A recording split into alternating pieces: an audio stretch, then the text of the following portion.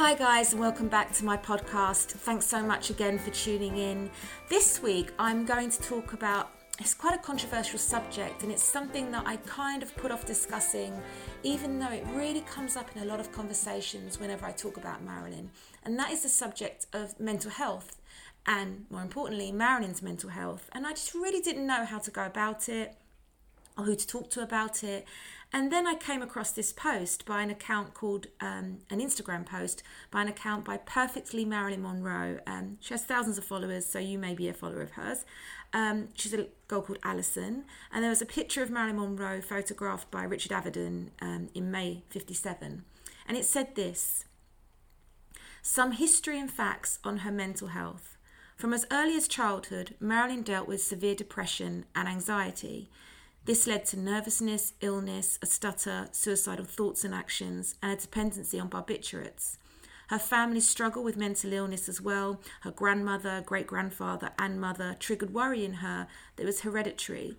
For most of her adult life, she feared being institutionalized like those in her family. She was prescribed and took medications for her depression, anxiety, and insomnia. She often went to various doctors for new or more pills with the feeling that the pills she was already taking weren't helping her enough. She attempted to end her life a handful of times. In 1954, she told Ben Heck, "When they restored me to life, I felt very angry for some time. I thought people who had no right making you live when you don't want to. But now I'm glad it happened that way, and I'm glad I'm alive. I hope to stay alive for a long time." A couple of those times were after she suffered a miscarriage. She sought out help from as early as 1951, perhaps even earlier, when she began therapy. For as much pain as she was in, she genuinely wanted to get better and asked for help. That kind of bravery and advocacy rarely gets touched on, but speaks to her immense strength and why many still look to her as a role model. Marilyn was never diagnosed with bipolar disorder or any kind of personality disorder by her doctors during her lifetime. Since her death, doctors have decided to weigh in their opinion and diagnose her posthumously, which is unethical in the opinion of Alison. She only showed the one side of her that she was in control of showing, and since her death, with various biographies, documentaries and articles, we've been able to see another side of her. This, however, does not give doctors the right to diagnose her. If it does, then it means that any doctor can diagnose anyone they haven't met based on the words of others. And she ends the post by saying, "If you're suffering, please ask for help. You are loved," just like Marilyn asked for help. So I didn't know Alison, so I got hold of Kelly from Silver Technicolor, another Instagram account. She was friends with her. I said, "Look guys, do you want to discuss this? I know it's controversial, it's a very hard subject to discuss," but they both agreed and I really appreciate it. And so we got together on Skype and I started off with Kelly and Alison, and I asked Alison, what made her write this post? Yeah, so I really wanted to have kind of a go-to post, giving as much information as I could about her mental health and that subject, because I've seen so many comments on my page, on other pages, and just news articles and places like that overall that say, "Oh, she had this," or "She suffered with that," and "She dealt with this." And I thought I wanted to make a post that was cohesive in explaining what she suffered with, why it's wrong to misdiagnose her, and to also let people know how real she was and how it's okay that she was suffering from depression or anxiety, and to let people know that they weren't alone, because I think most Marilyn Monroe fans connect and identify with this side of Marilyn.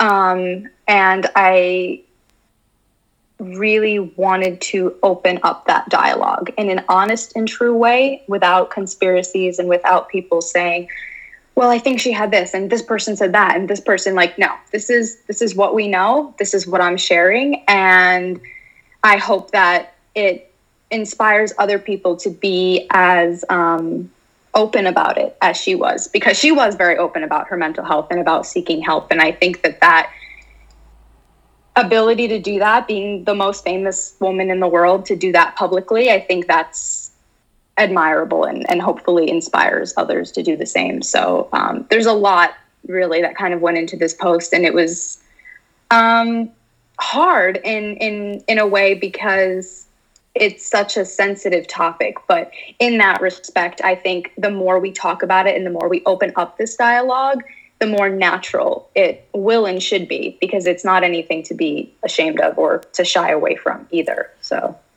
Well, it was a really well written post. Sorry, I read it so reading.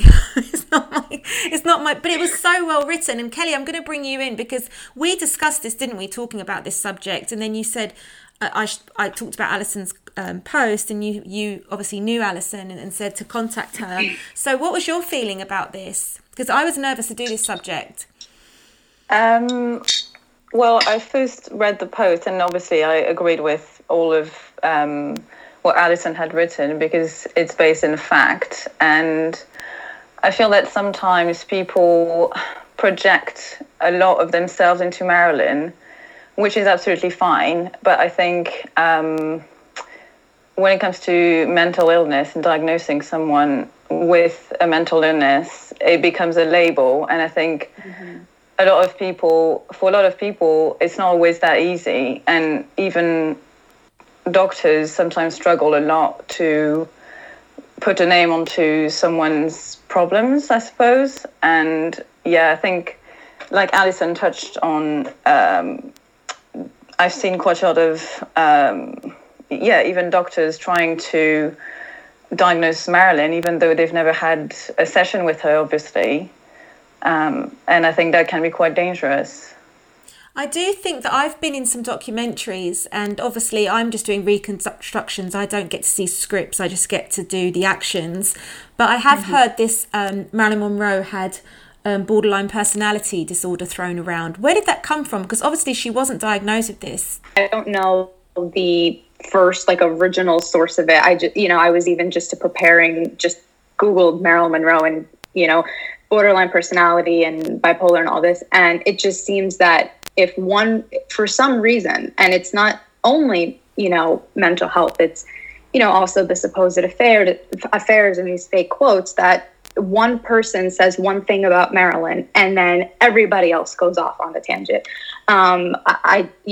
There's just multiple articles. Like I said, I don't particularly know of a definitive source. I think, I don't really know if I want to name certain names like biographers. There's some that are less, credible than others. But I think that it's dangerous to kind of classify someone else's mental health, especially when they've worked so hard on themselves. But yeah, I think that's I think the bigger issue here is that one person who's done probably very little research, maybe heard one interview from Marilyn and read, and, maybe even read a book with little to no research on her, makes this one claim, and then everybody else kind of spins off of that. And then it becomes this whole other issue. And it really turns her into a Marilyn that she wasn't. I mean, I completely agree. I think especially mental illness, it's not like cancer or something that you can diagnose and everyone is going to agree with your diagnosis, even, on someone who has passed. I think, mental illness is, and I guess the book to diagnose mental illness keeps changing as well. Every, 10 years they do a review and, some diagnoses actually turn out to have a different name or, it's, I think it's opening such a big box where you don't really know what you're going to find, and I don't think you can find anything that is relevant. To put a label is not relevant today, I think. I think that's really important that we remember that we're looking at something that's pre-1962 and we're looking at it in 2021, where just even the conversation about mental health is completely different now than it was then. I mean, it was quite experimental then. I wasn't around then, but from look, and what I got the feeling is that Marilyn Monroe had issues, and I think this is why you both say that it's very relatable for people and they identify, is that when she's talking about suicidal feelings, failure of motherhood, a childhood of, trauma, losing your mother going into a mental home, growing up in foster care. Sadly, there's lots of girls and boys that have been through this. So we find it really relatable, and we try and identify ourselves in that. So I think what can happen then is, like you say, it spins off on a tangent, and before we know it, we've lost actually what she was really talking about. I mean, she was terrified. I read in fragments that she says she was terrified of not being able to love somebody, which I think, considering you've had a trauma when you were growing up and probably had a lack of a parental love because her mother wasn't there and her father had left, your first idea of love is going to be different and hard. And I think with Marilyn, when I read a lot of the issues she had, I think are quite normal when you look at her traumatic childhood. Obviously, with that, you had the fear of being abandoned, which is very common for people. But I think for her, it was almost controlling a lot of her decisions. Definitely. And yeah, I mean, I'm sure we're going to touch on this, but I think the self-medication, it's hard to tell what came first, if her struggles came first and she medicated to, help and get through it, or if the medication also didn't help and that's why she appeared to be struggling to other people too. I think the people she went to for help, like medical people, also made the most of that relationship, but not to benefit her. I think obviously she became very dependent on her therapist, and at the time it was very trendy to go to therapy almost every single day, which is not something they recommend today unless you're absolutely in need of this.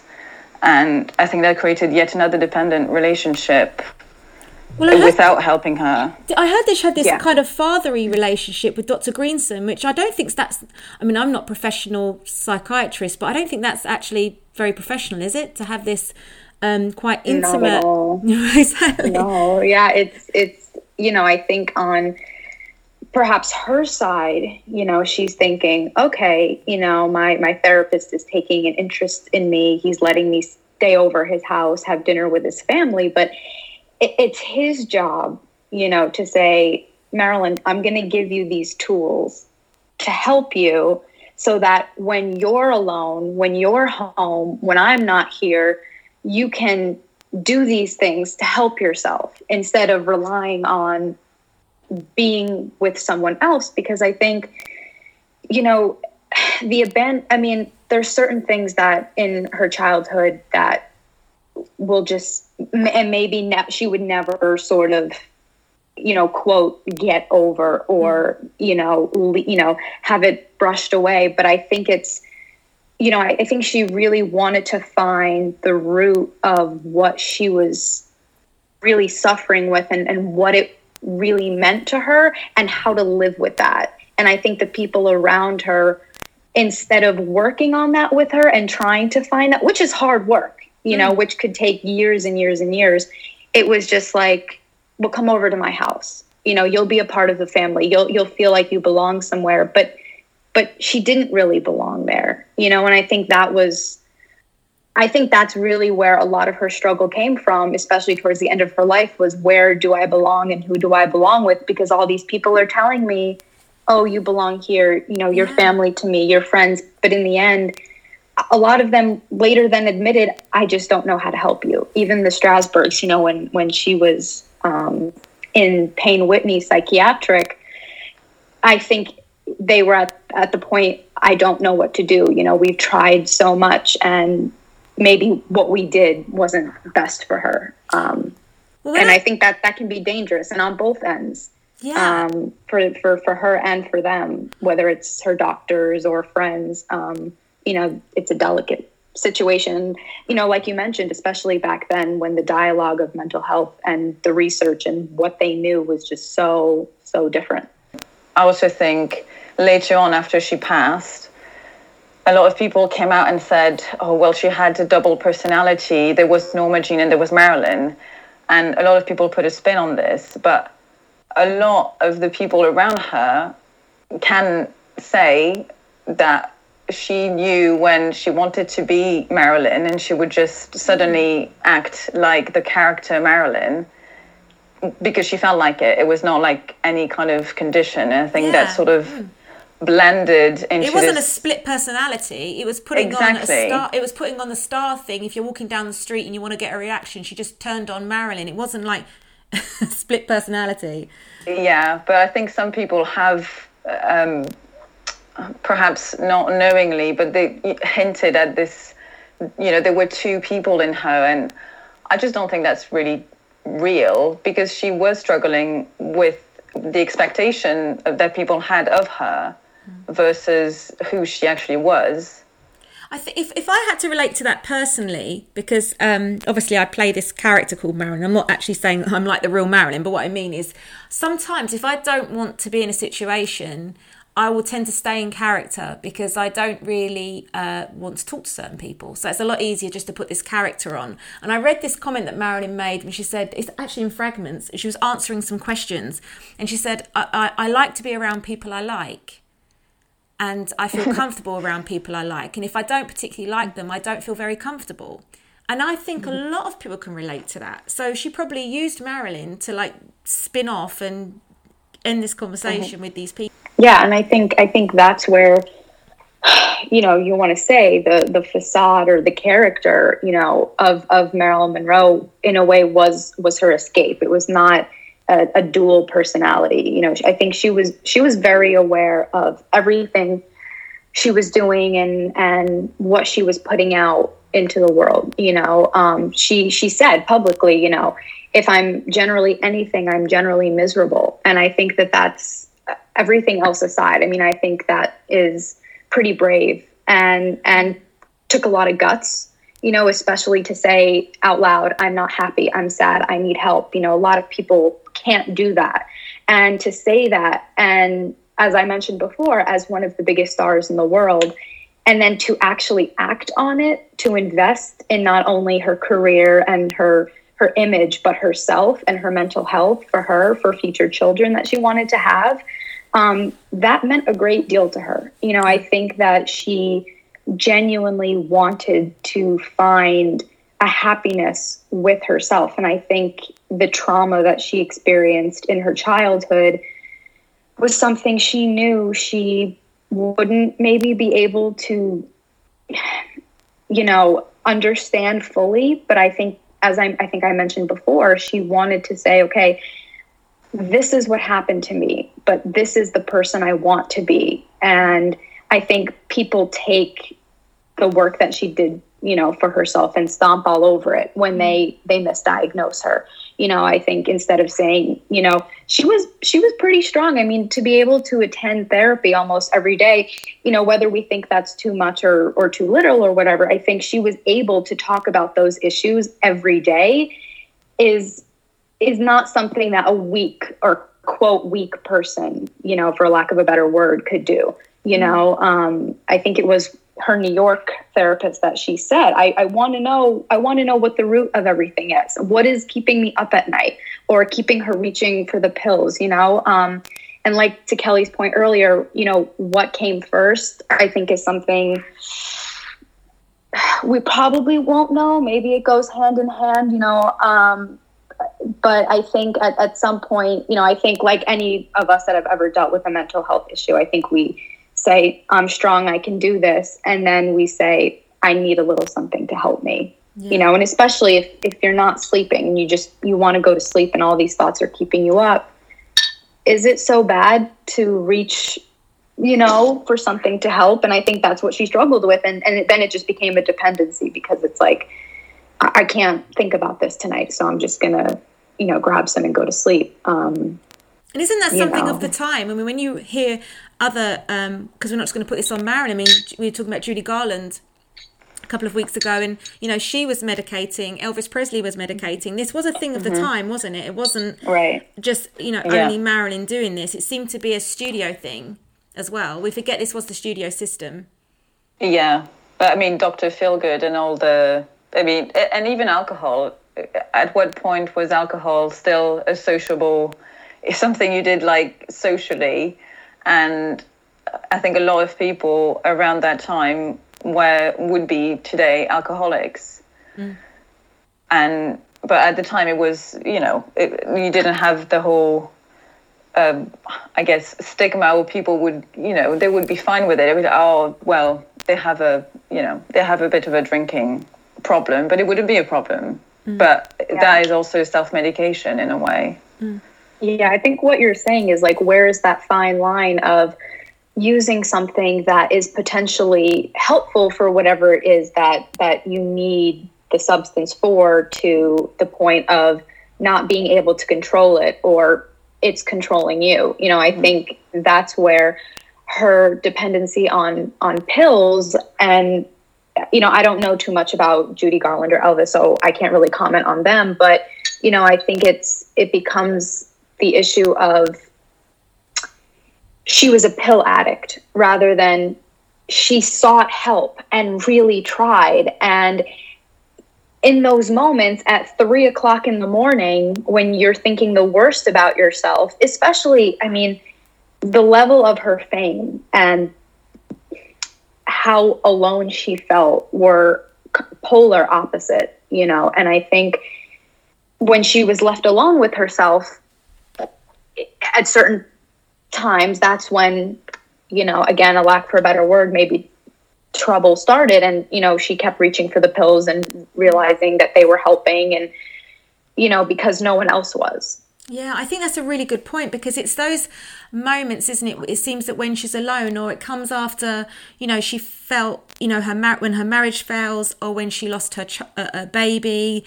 I think it's a moment that would happen to any human being that's going to push you back, isn't it? It's not absolutely, especially to your point earlier, when she's surrounded by all these people who say, I'm going to help you, I'm here for you. And then in the end, she's left alone, right? She divorces Joe. She divorces Arthur, and then eventually even sees, I think at the end of her life, she saw how toxic, if we want to use a word that we're using nowadays, Dr. Greenson was towards her. And so she's like, wow, I went to get help and I'm still not getting it, and I think is it so wrong for her to look for a substance to, quote, substitute the loss she was getting from people? Because people around her were saying, I'm here, I'll help, but it was always falling apart. And she worked hard, again, like I keep saying, she worked very hard to not fail herself in getting better. And it's tough. I mean, it's really tough. I think that's the problem, though, is when you're relying on other people, if they're not, I've got to say, they didn't seem to be acting in a professional capacity. She went to professionals who then became like friends. And yeah, I think, I was going to say, I keep thinking that as well. It's because she was a likable person, and a lot of people, we always hear about how she was late on set and she could be quite rude or harsh to people, like we can all be, of course. But a lot of people did like her very much and forgave a lot of those things, the lateness, because she was a likable person. But it was for those doctors to put that professional stop to that relationship from becoming a friendly one versus a professional one, because they are responsible for your health and making you better. And sometimes if that friendship becomes, and I think that's what also happened with the Strasbergs in a way, he was a mentor, he was a teacher, but then she would go at his house, and again, they became very good friends. And when that friend becomes very needy and you don't know how to help them, I think that must be really hard to manage. Yeah. And you also get paid by that person. So you also have this obligation to help them. Lee Strasberg was really close to Marilyn. I mean, there's that story. I mean, we don't know if it's true. We have to say because we weren't there, but that she was, in his arms like a baby. You know, like cuddling. I mean, that's a strange thing for a woman in her 30s to be doing to somebody that's supposed to be a teacher. So I do think there was a lot of... I also read that Milton Green and Marilyn had the same psychotherapist, and that shouldn't be happening if you're in a business together. So there's a I mean, God, if we were having a medical negligence case, this could probably go on forever. Yeah, I mean, there's definitely that conversation too. Just the lack of professionalism then and now, you know, and I think it's dealt with today. You know, with, and that's why I think it's important to talk about, because, you know, on some level, it isn't only their fault, right? It isn't just Dr. Greenson's fault or just Lee Strasberg's fault. I mean, there is a bit of responsibility on Marilyn's end to say, I don't want to get attached. But on the other hand, it's they're reaching out to her and saying, I can help you. And for someone who had no help growing up, right? No mother, no father. She didn't grow up with her sister. You know, she's, you know, and then a lot of the people that did help her, like Grace Goddard, you know, Anna Lauer, passed away. So many people have disappeared from her life that, you know, in a way, I think she was hanging on to dear life, you know, for someone to help her. And, you know, I think she was trying to build that support system with, you know, for herself. And I think, you know, like Kelly mentioned, there's other awkward pieces to it, because a therapist who invites you to their home is getting paid. But and there's that fine line boundary of what's also healthy on their end. You know, a psychologist, psychiatrist should be able to say, this is inappropriate. You know, I can't be doing this or thinking this. And the fact that there was none of that happening is also a bit, you know, concerning for her. Yeah. And because if they're normalizing it, she's going to feel it's normalized. And I think that could be said, you know, for the Strasbergs as well, that, you know, a teacher, again, they teach you so you can go off and do, not teach you and then I'll hold you while you cry to sleep. Yeah. You know? And then she did, you guys correct me if you're wrong, because you know so much about Marilyn, is that she kind of styled her house on Dr. Greenson's house. So we're even seeing like personality, taste in decor as well. So it's a very close relationship with something that's supposed to be, you know. Yeah, absolutely. Even I think it was Norman Roston's book. He said he went to visit her in California and she bought an art piece and was like, oh, let's go show Dr. Greenson. And Norman was like, what? Like, you're psychiatrist? Like, isn't that weird? And I think, you know, I don't remember obviously word for word. And I think she was kind of taken aback. Like, is it wrong? And I think they ended up going to visit him. But I think there was that sort of moment, you know, of like, is that weird that I bring an art piece over? But like I mentioned, on the other hand, it was Dr. Greenson who opened that gate for her to be able to do that. You know, I think she was very sensitive and needed a little bit of coddling, but I think she needed someone to give her a bit of tough love and to actually teach her the tools that she needed to heal and move on and accept what had happened to her. And in those moments at 3:00 in the morning, self-soothe, you know. So this is why you girls, to round off this subject, do not like people coming up with diagnosis for Marilyn, because like we've just discussed, there's all these sides, but we haven't really. You can't really diagnose it with one thing, can you? Like we do in 2021, say this is personality disorder, this is bipolar, this is, because none of these were diagnosed at the time, were they? No, yeah, I think bipolar was much later, yeah. So how do you girls feel about when we do these shows? And I haven't written them, but I've been in the reconstruction documentary shows where people actually say, if we were looking at Marilyn Monroe now in 2021, we would say she had this. Why does that upset you? Well, it bothers me only, I was going to say, if a doctor comes up and they explain to me that they've read all the notes that Greenson and the other doctors have taken through the years and believe this might be what Marilyn would be diagnosed with today, I can hear them out, but I have a feeling this is not exactly the process people follow before they go on a documentary. Yeah. And I think that's my main concern with it. And also, most of the papers written today do agree that diagnosing someone posthumously on anything that is mental health or psychiatry is incredibly difficult. Because you cannot talk to the person. So, and the notes you would get would be the subjective notes from that doctor at the time, who was also, got trained and went to school believing certain things that today might actually be wrong. Mm-hmm. Yeah. Yeah. So for me, I think it's, on Marilyn's end, it just, again, modifies her into someone that she wasn't. This isn't to say that if she did suffer with any of these mental illnesses that she wasn't diagnosed with, that we wouldn't love and still admire her.